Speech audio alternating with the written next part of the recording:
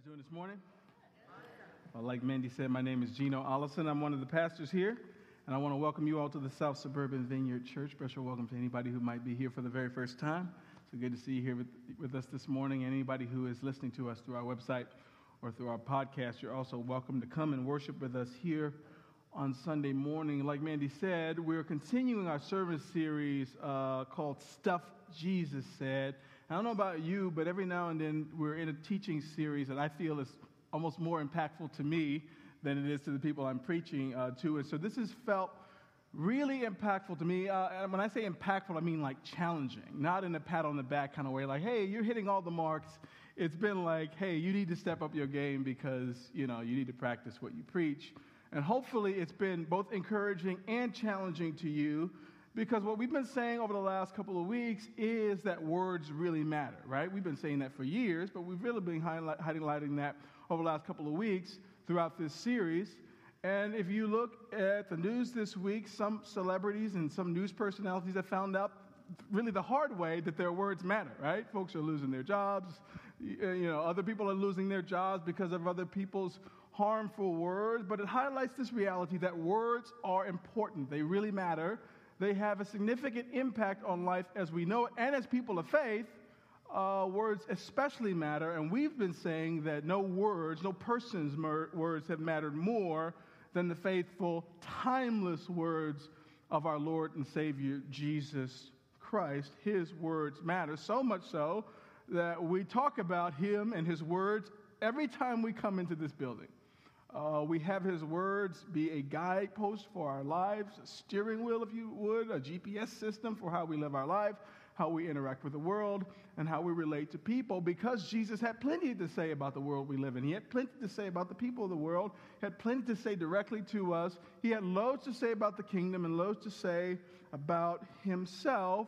But one of the things that I hope you've noticed as we've tried to flesh out, particularly zeroing in on the words of Jesus, is that Jesus' words, many of them have what we've called an evangelistic lean. That is, Jesus tends to focus on his purpose, his mission, and that is to seek, as he says, seek and save the lost. There's an evangelistic lean. There's an evangelistic tint to his words that it is not just helpful, but necessary for us to pick on, because we are supposed to be as evangelistic as Jesus was. In fact, our mission, our purpose is to continue the ministry of Jesus. Jesus' stated purpose and goal is to seek and save the lost. And I'm here to tell you, if you didn't already know, that that's what we're called to be up to as well. And so it's great for us to focus on all sorts of things, but our primary mission and purpose outside of serving and worshiping God with everything that we are is to continue his ministry by seeking out and saving those who are lost. And so today we continue this series by focusing on humility, right? Humility is a word that many of us are familiar with. But humility, I believe, starts with having a right view of God. Having a right view of God, because if we've said often, if you can see God for who he really is, something amazing happens. You begin to see yourself for who you really are. Good, bad, and ugly, right? And something amazing happens when you can see yourself for who you really are. You end up having a sober-minded view of the world around you, which includes the people in the world around you. And so if you have a right view of God, you have a right view of yourself, you begin to see the world in a sober-minded way, and you can better relate to the world around you. And this is especially important for those of us who have embraced this evangelistic mission to go into all the world as Jesus commissions us to do, and to seek and to save the lost, to preach the gospel, to baptize them, to be witnesses, to be salt and light. I want to suggest today that starts with humility. I want to suggest today that we can't do that well. We can hardly do that at all if we don't start from a place of humility. And you can talk about evangelism for a long time. You can look at many, many scriptures and never encounter the subject of humility. But I just want to help us to unpack that a little bit this morning in light of our evangelistic mission and purpose. I want to just remind you that humility is not having low self-esteem. It just simply means there's an evenness to how you view yourself. There's an evenness to how you view the world around you. If there's one thing that I've learned in my life, especially as I walked with Jesus for many years, is that I want to humble myself before God has to humble me, right? I want to humble myself before God has to humble me. My mama used to say to me all the time, you need to fix your face before I come over there and fix it for you. Anybody's mother, maybe they say exactly that. You need to fix your attitude because I can come over and fix it for you. And if your mom was like my mom, you didn't want your mom anywhere near your attitude, right? So basically what she was saying is, go ahead and tighten that up. I'm going to give you a few minutes. Otherwise, I'm going to come over there and straighten it out for you, right? And so the Lord says the same thing to us. He says, if you can't figure out how to square yourself with me and yourself and the world around you, I have a way of helping you get to a place of humility. If you can't figure out how to bring yourself off the pedestal that you've allowed people to put yourself up, or that you perhaps have climbed up, Jesus said, I can help you with that if I need to. And so I think it behooves us this morning to figure out a way to humble ourselves before God and humble ourselves before others, before God has to do it, mainly because we won't be on mission without humility. We won't be on mission. We won't be living out our purpose. We won't be seeing people come to faith. We won't be casting wonderful seeds of great Christian witness that draw other people into faith without humility. And so it's for that reason that we'll focus on humility this morning. And Jesus says some powerful words. We'll look at them in Luke chapter 18. The title of this message is simply, if you exalt yourself, you will be humbled. If you exalt yourself, these are the words of Jesus. If you exalt yourself, you will be humbled. We're going to look at a passage of Scripture this morning, Luke chapter 18. If you feel free to turn there with me in your Bibles, if you have your Bibles with you. Also, if you feel free to follow along on your phones or your tablets, we'll also be projecting the words on the screens. Luke chapter 18. We're talking about humility this morning. Jesus says, if you exalt yourself, you'll be humbled. Luke chapter 18, while you find it, let me pray. Lord Jesus, thank you so much that you give us an opportunity to interact with your word. You give us an opportunity to experience and walk in truth. You don't leave us just sort of flailing around. You come to us with your word, your truth, your light, and you show us a more excellent way. And so, Father, I pray that today would be no different. I pray, Father, that we've come in today with hearts ready to receive, and not just receive, but to respond to you. Father, for those of us who have allowed ourselves to become exalted in our own thinking, self-righteous, too high a view of ourselves, Father, I pray that in a loving way you would gently help us to see a right view of you this morning so that we might have an even view of ourselves and the world around us. Father, put power on these words that you've given me to speak this morning. Move the preacher out of the way and let your truth and light shine through. We ask all these things in Jesus' mighty name. And all God's people said? Luke chapter 18, I'm going to start this morning at verse 9. It says, then Jesus told this story to some who had great confidence in their own righteousness and scorned everyone else. 2 men went to the temple to pray. One was a Pharisee and the other was a despised tax collector. The Pharisee stood by himself and prayed this prayer. Thank you, God, that I'm not like other people, cheaters, sinners, adulterers. I'm certainly not like that tax collector over there. He continues in verse 12, I fast twice a week. I give you 1/10 of my income. But the tax collector stood at a distance and dared not even lift his eyes to heaven as he prayed. Instead, he beat his chest in sorrow, saying, Oh God, be merciful to me, for I am a sinner. I tell you, this sinner, not the Pharisee, returned home justified before God. For those who exalt themselves will be humbled, and those who humble themselves will be exalted. I'll read that last part again. For those who exalt themselves will be humbled, and on the other hand, those who humble themselves will be exalted.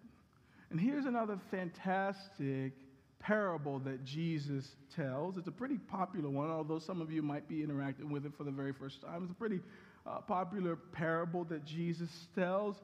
And I believe this is a foundational lesson that Jesus gives us today. And like so many of Jesus' sermons, his stories, and his parables, he frames for us the right way to go about things and the wrong way. I mean, anything that you can get right, you can get wrong, right? Anything you get wrong, you can get right. And Jesus is often giving us two sides of the coin, the right way to do things, the wrong way to do things, the right way to view and approach God, the wrong way to do it, the right way to view yourself, the wrong way, the right way to relate and to view others, and the wrong way. This is a powerful foundational story that we should all lean in today because it's something in here for all of us. And there's so much in these few short verses, but I want to draw out of this powerful lesson. But there's general lessons here about humility that should apply to all of life. But I'm asking you this morning to work hard to view this lesson in light of evangelism. Work hard to view this lesson this morning in light of our mission, in light of our purpose, and that is to continue the ministry and mission of Jesus to seek and save those who are lost. And in that spirit, I want to pull out five things that I noticed in this particular text that I want you to notice as well. And the first thing I notice is that Jesus aims this lesson at the proud. He aims this lesson at the proud. And so it's important to know that this isn't just a story that Jesus is telling, right? Jesus often tells stories, but this is a parable, right? The difference between a story and a parable, particularly if you try to make a point, is that if you're telling a story, particularly if you're a truth teller, you have to stay true to the story, and you're at the mercy of the point of that story. On the other hand, if you're making up a parable, you can tailor that parable to fit exactly like the message that you're trying to portray, right? And so Jesus often makes up these parables because he's got a specific audience, he's got a specific aim, he's working towards something, and this particular parable is tailored toward the proud. Verse 9 says, "Then Jesus told this story to some who had great confidence in their own righteousness and scorned everyone else." He continues, "Two men went to the temple to pray. One was a Pharisee, and the other was a despised tax collector." And so Jesus lets us know right away that he's going to aim this story, this lesson, at the proud. And I just want to warn you this morning that some of you might get hit, okay? You might get hit. And if you get hit by this story, it's out of love. It's because God cares for you. It's because he needs you on mission. He needs you on purpose. Don't feel condemned, but you might get hit this morning because many people have gotten hit throughout the ages with this story, because he aims it specifically at the proud. And I don't know if you know this, but humans, we tend to lean toward pride rather than humility, right? If we just let ourselves go and drift down the lazy river and go with the current, we don't swim upstream. We don't float upstream toward humility and humbleness and a right view of God, a right view of ourselves, a right view of others. We tend to drift downward towards being proud. And Jesus says he aims this story at those who had, Jesus' words, great confidence in what? Their own righteousness. And this is exactly what pride does. It puffs up. You have an inflated sense of your own righteousness, an inflated sense of your own importance, and usually you're the last person to know. You're the last person to figure it out.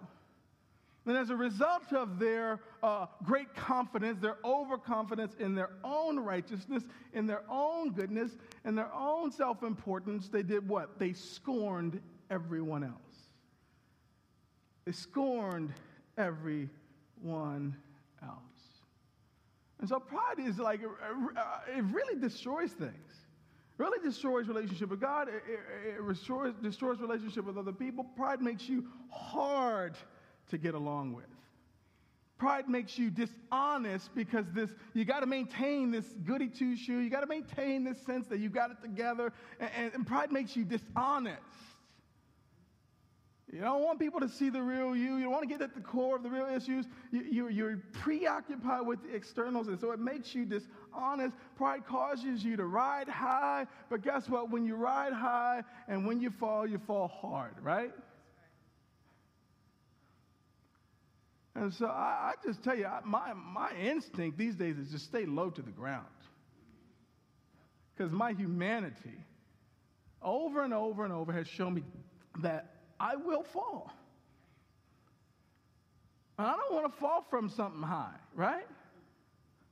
When I was younger, man, we'd jump off of anything. We would jump off, out of windows, and I'm all taught. When you get older, you're like, I want to stay low to the ground. Kids are like, come up in this tree, Daddy. I'm like, why? Right? In the same way, my instinct, my Christian instinct, the maturity of the faith tells me I want to stay low to the ground because, right, I'm human. For those of us who have exalted ourselves, for those of us who live in the neighborhood of pride, we find this out the hard way, that you ride high, but you fall hard. And so Jesus aims this lesson at those who are proud, those who are overconfident in themselves. The second thing I see here is that pride complicates our relationship with God, doesn't it? Pride complicates our relationship with God. In fact, pride starts with a wrong view of God.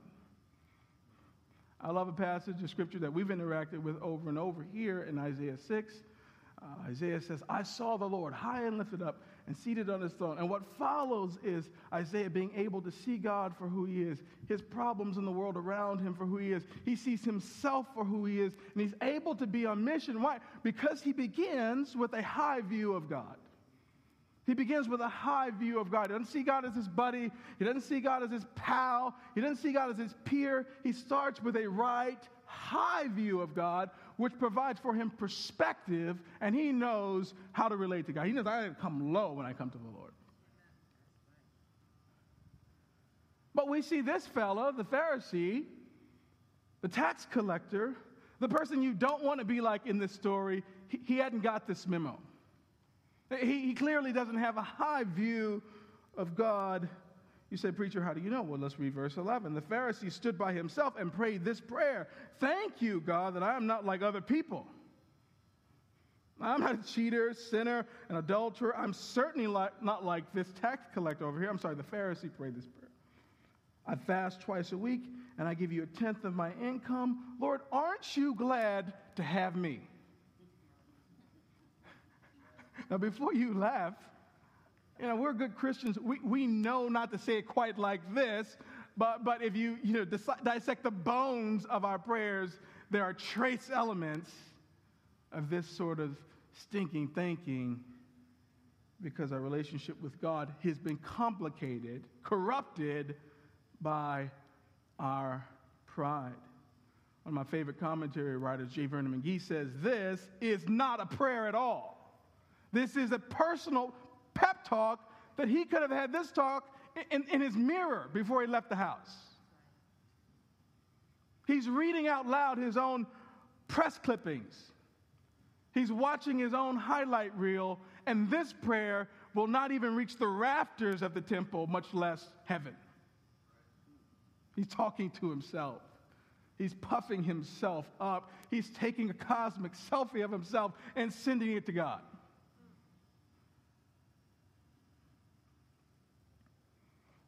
You say, Peter, how do I know if I'm proud? Listen to your prayers.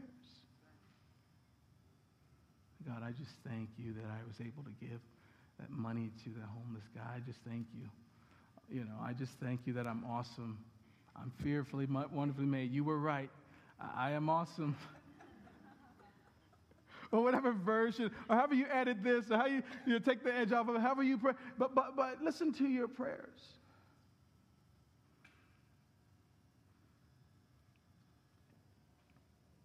And what happens is you have a complicated relationship with God, and then you have complicated interactions with God like this guy has, because he's proud. He has a high view of himself, a lower view of God, and it messes everything up. I asked the question again. You said, preacher, how do I know if I'm proud? Well, I ask you, are you harder on yourself or are you harder on others? Because the third thing I see in this passage is that not only does pride complicate our relationship with God, but pride complicates our view of others. Doesn't just complicate our relationship with God. It complicates the other half of our purpose. Love God, right? Second half is love people. And you can't love people right if you don't view them right. You can't love them right if you don't have due regard for who they are as people made in the image and likeness of God, of much worth and value. Pride corrupts, complicates our view of others. We read verse 11 again. He stood by himself and prayed this prayer. I thank you, God, that I'm not like other people. I'm certainly not like this guy over here. And so not only does he have a general view of most people, he rattles them off, sinners and cheaters, adulterers, and every time he lists off something that he's not, he goes up a floor, right? His chest inflates a little bit more. These nameless, faceless people that he's naming, but there in the temple is a person that he can fix his eyes on and say, listen, I'm better than that guy. I'm better than him. That tax collector, I fast twice a week, I give you 1/10 of my income.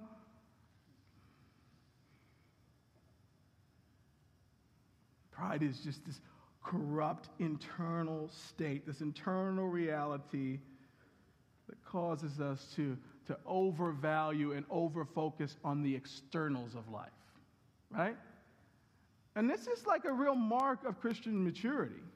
Or I should say maturity in general. Like if you find yourself more concerned with the externals, more concerned with how you look and how things look and how they come off, rather than, as we said last week, the state of your soul, the state of your life with Jesus, it's one of the sure signs that you're becoming consumed and corrupted, not by humility, but by pride.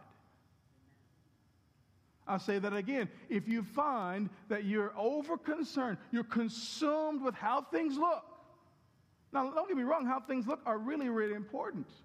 How you come off and how things come are really, really important, but not at the expense of like your soul. Like if you got to deal with one first, like deal with your guts, because I've found that if my guts are right, my soul's intact, my relationship with Jesus is intact, then generally speaking, the rest flows from that. And so there's no wonder why the scriptures tell us that God hates pride. He hates pride. It's degenerative. It's going to keep getting worse. It's not going to fix itself. You're not going to snap out of pride. It just goes down and down and down unless something like pushes back against it.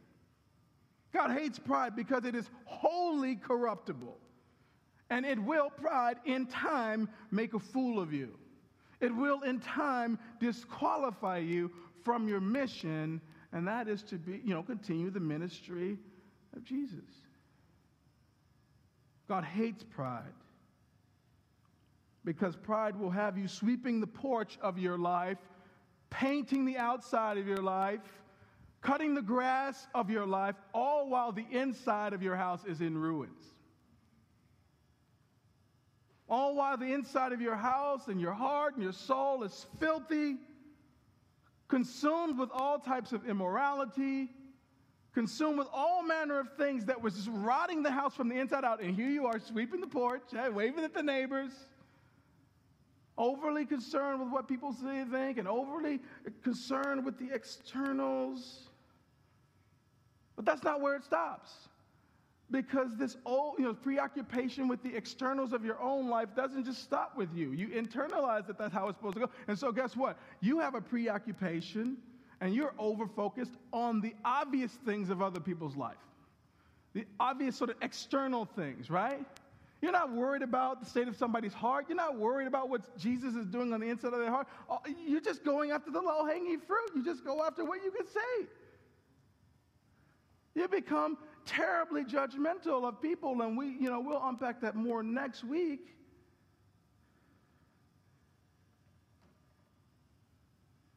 In short, you become the measuring stick for righteousness and not Jesus.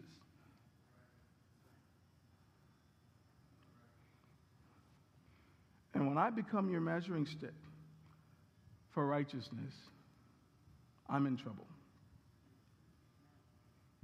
And in a way, you're in trouble with me because you will never measure up because, well, I'm always going to only measure myself up against people who I feel like, don't quite measure up for me. People with this issue, they don't go to people who are more righteous than themselves, right?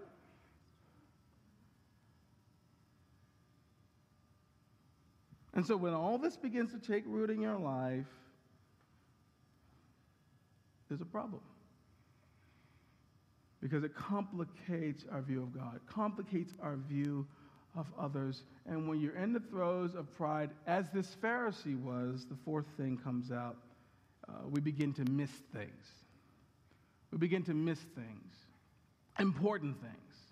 We miss important things about ourselves. Again, we can't really do our own self-assessment well because we're not coming to God in the right way. We're not allowing him to be a clean, clear mirror that reflects back who we really are. But the biggest thing you begin to miss is you begin to miss things about others, really important things.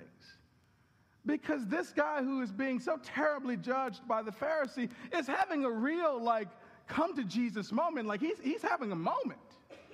Like, this is good stuff that's happening in his life. Let's read it, verse 13. But the tax collector, now just compare this prayer to the Pharisee's prayer, right? The tax collector stood at a distance and dared not even lift up his eyes to heaven as he prayed. Instead, he beat his chest in sorrow, saying, "Oh God, be merciful to me, for I am a sinner." Now compare these two prayers. One, I told you, was just like a pep talk. It was just a guy, taking a cosmic selfie, sending it to God. But this is different. And I told you earlier that Jesus is giving us two choices. He's giving us what we should do and what we shouldn't do. This is like the right posture. This is how we're supposed to come to God. But the Pharisee, in his puffed up state, Pharisee so full of himself, too busy sweeping the porch of his life and dealing with the externals, ignoring the corruptible state of his soul, he also misses this moment that's happening with the tax collector. Because where is the tax collector? Tax collector, this despised person, is in the temple. He's come to church. He's come to worship, which is no small thing. He's come to worship. He's right there with the Pharisee in the house of worship, and this has totally escaped the Pharisee because his view of others as a result of his own pride has been corrupted.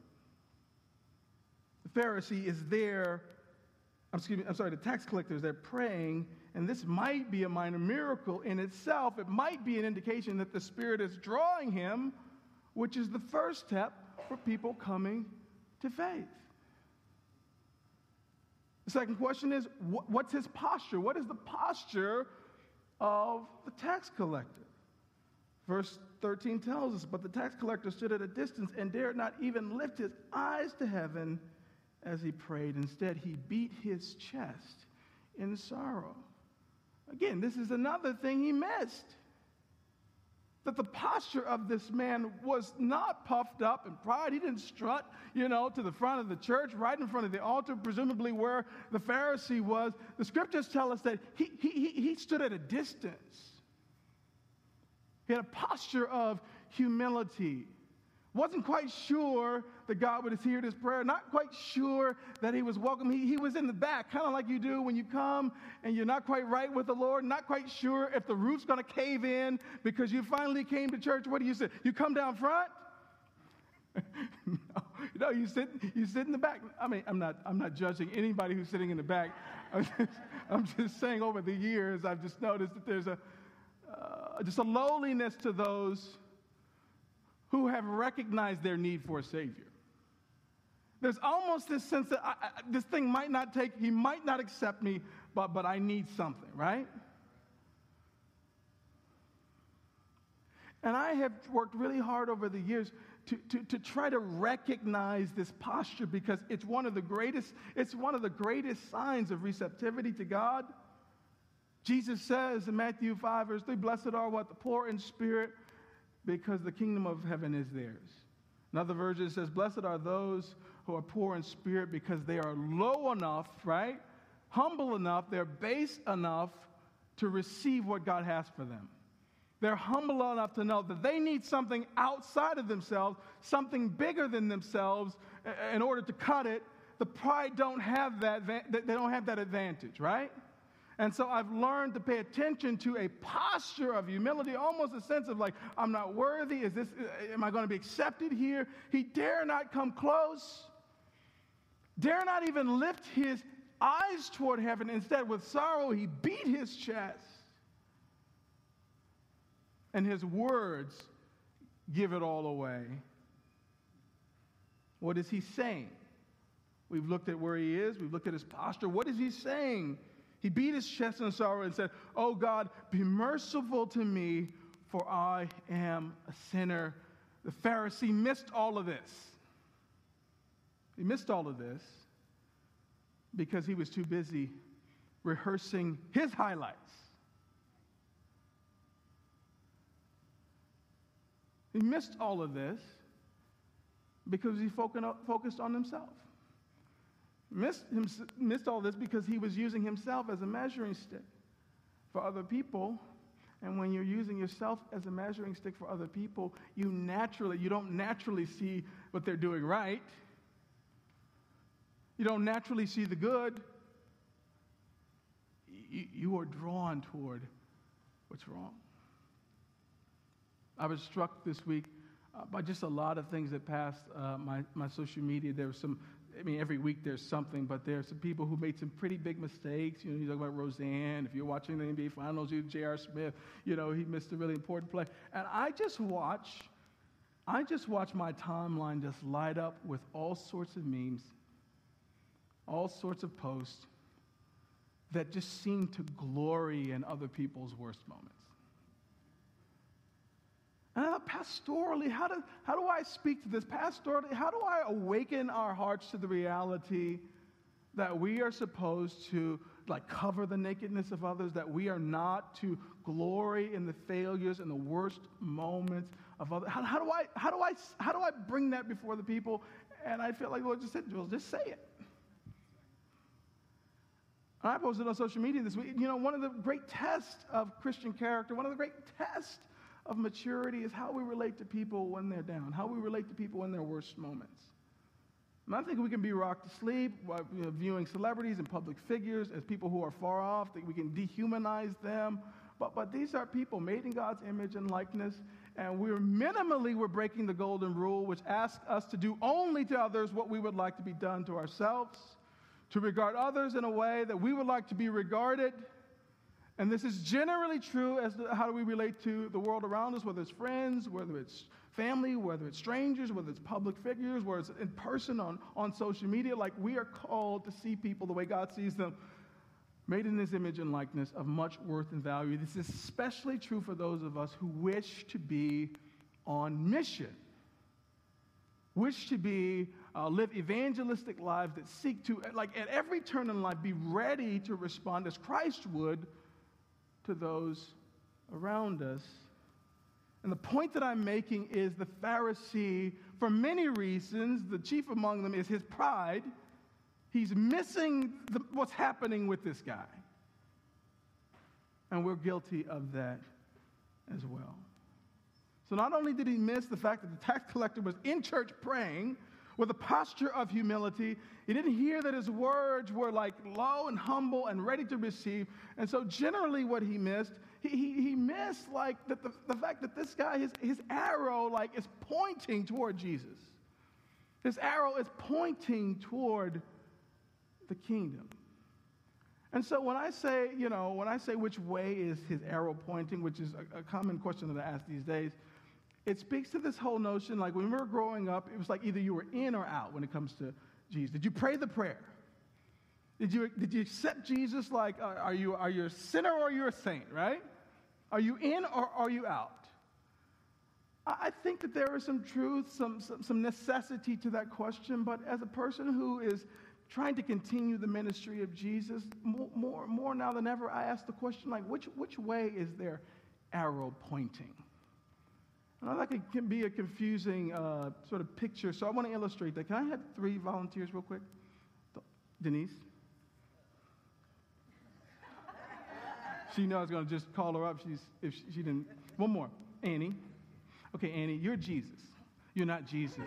You're Annie, okay. But you're playing Jesus in this little skit, okay? So stand right here, Jesus. Okay, this is Jesus, right? Denise, you are the Pharisee. Turn that way, please. Alicia, you're the tax collector. Could you step back a little bit? Because you're not that close to Jesus. Yes, yet. Now look at this. This is Jesus, right? This is the Pharisee, and this is the tax collector, right? And so the Pharisee, because of the externals, appears to be like proximate, like close to Jesus, right? But which way is she facing, right? She's facing away from Jesus, right? So as life rolls out, if we step, don't step just yet, she's going to get further away from him, right? Now we look at the tax collector who, by just her trade, profession, we talked about tax collectors last week, despised people, robbing their own countrymen, working for the occupying government, collecting taxes more than they should take, enriching themselves on the backs of their own countrymen. Like, this is a despised figure in the society, right?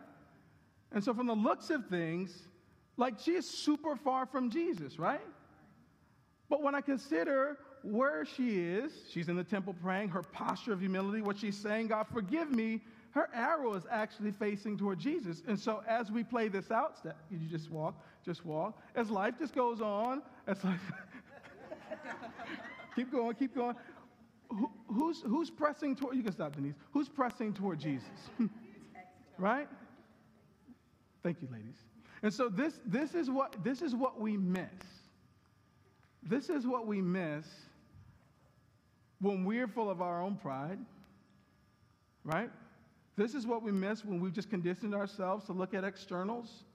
We're not ready to be great evangelists. We're not ready to have our radar up to see what Jesus is doing. We're not ready to ask the right questions and to look for the right things. Because our pride and our humility, our lack of humility, our preoccupation with ourselves, which makes us preoccupied with looking the part, causes us to miss really important things. The most important among them is, which way is a person's arrow pointing?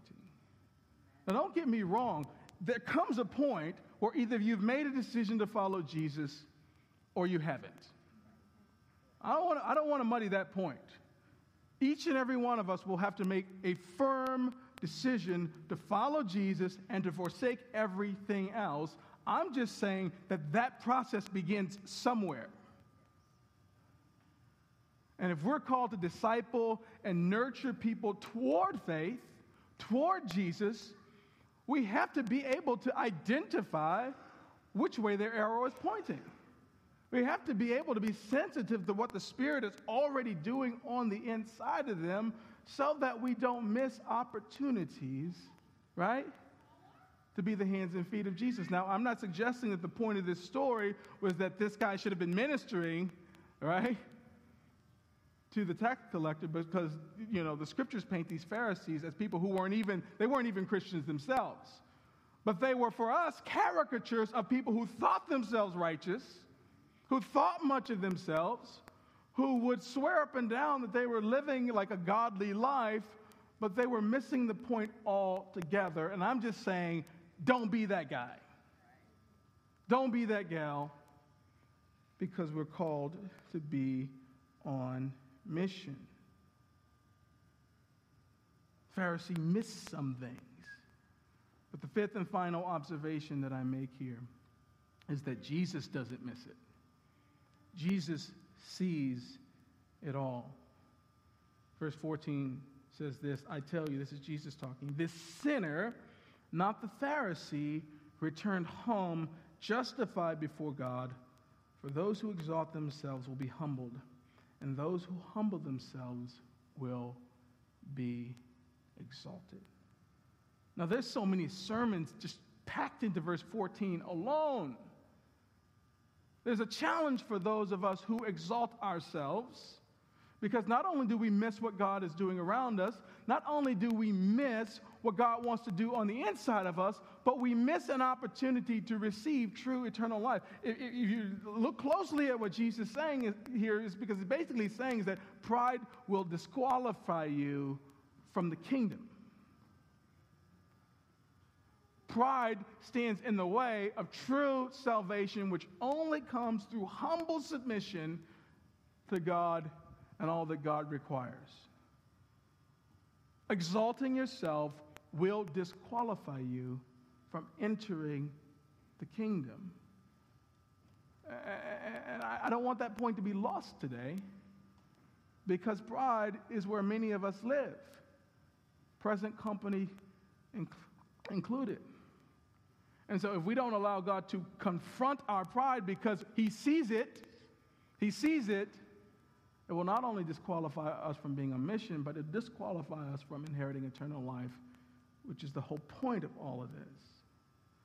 The other lesson in this is that Jesus sees the hearts of those who come to him with a humble posture and a humble disposition. This is important for those of you who are here today who you are far from the Lord. Maybe you've never been to church before. Maybe you're far from God.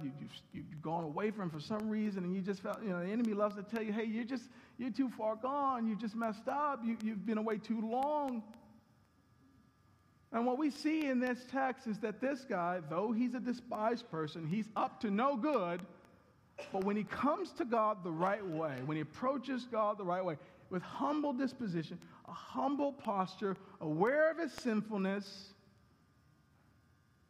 that Jesus says this man was exalted, this man was justified because of his disposition, because of how he approached the Lord.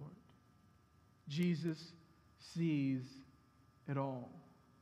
You can fool me with your swept porch and your well-manicured lawn and your well-painted exteriors, right? And the fake plastic smile as you wave to us from the porch. Like you can fool me, but you can't fool Jesus. And Jesus says in so many words, what good does it do you to gain the favor of men? To have people pass by your house and go, they sure must have it together. What good does all that do if like the guts of your soul, like the interior of your heart and life is rotting from the inside out? What good is all that? And so if you forget everything else that I said, remember this: Jesus sees. And so we go back to the question that we asked last week: how's your soul? How's your soul? You say, why does he keep asking that? Because that's the only question that matters. That's the only question that matters. Because if your soul's right, it means you see God for who he is. You see yourself for who you are. You're going to be on mission. You're going to have an even sober-minded view of the world around you. And you're going to be on mission. You're going to be doing what you call to do. You're going to be loving people right. You're going to be loving your kids right, loving your spouse right, walking in healthy singleness. Come on. How's your soul? Everything flows from that. Jesus sees. And so I believe what the Lord would do this morning, worship team, you can come up, is he would just free all of us. Free all of us from a preoccupation of what others might think of us, right? Because this is what pride's all about. You got to look good, right? And I just laugh at people who say, I don't care what anybody thinks about me. Anybody ever said that? Anybody? I just laugh. I go, did you brush your teeth today? Like you ironed your clothes, you did your hair, you did that for you? Of course we care what people think about. That's normal. You should brush your teeth, right? You should be concerned with how you come off. But I just want to free you this morning to focus primarily on your gut, on your soul. And that your first question would be, is Jesus pleased with my life? Your first question would be, is Jesus pleased with the decisions that I'm making? Is my relationship right with him? Because everything, friends, everything else will flow from that. And as we talk about being people of purpose, being people who are on mission, the only way we're going to see the world around, the people in the world around us in a way that will cause us to be the hands and feet of Jesus, to be salt and to be light, to seek and save those that are lost, is if we deal with our pride, right? Humble ourselves before the Lord so that we can allow us to see others the way he sees them, and we don't miss these important things. We don't miss opportunities to be the hands and feet of Jesus. Those who exalt themselves will be humbled. So humble yourself before God has to do it. Let me pray. Lord Jesus, thank you so much for your word, the truth, sharp word that's aimed at the proud today, Father. And Father, if we got hit this morning, we say thank you. You challenged us, if you shook us, if you came down our road this morning, Father, we say thank you because we know that you have work for us to do. Father, we thank you that you care about our souls. We thank you that you give us permission to be less concerned with the exterior and to focus on our guts this morning. Father, would you help us to do that? Father, I know that pride can just be a learned behavior that we just learn to roll with it for many, many years. It's going to take the power of your Spirit to help us to change course, to have different values. But Father, may we chase hard after you this morning.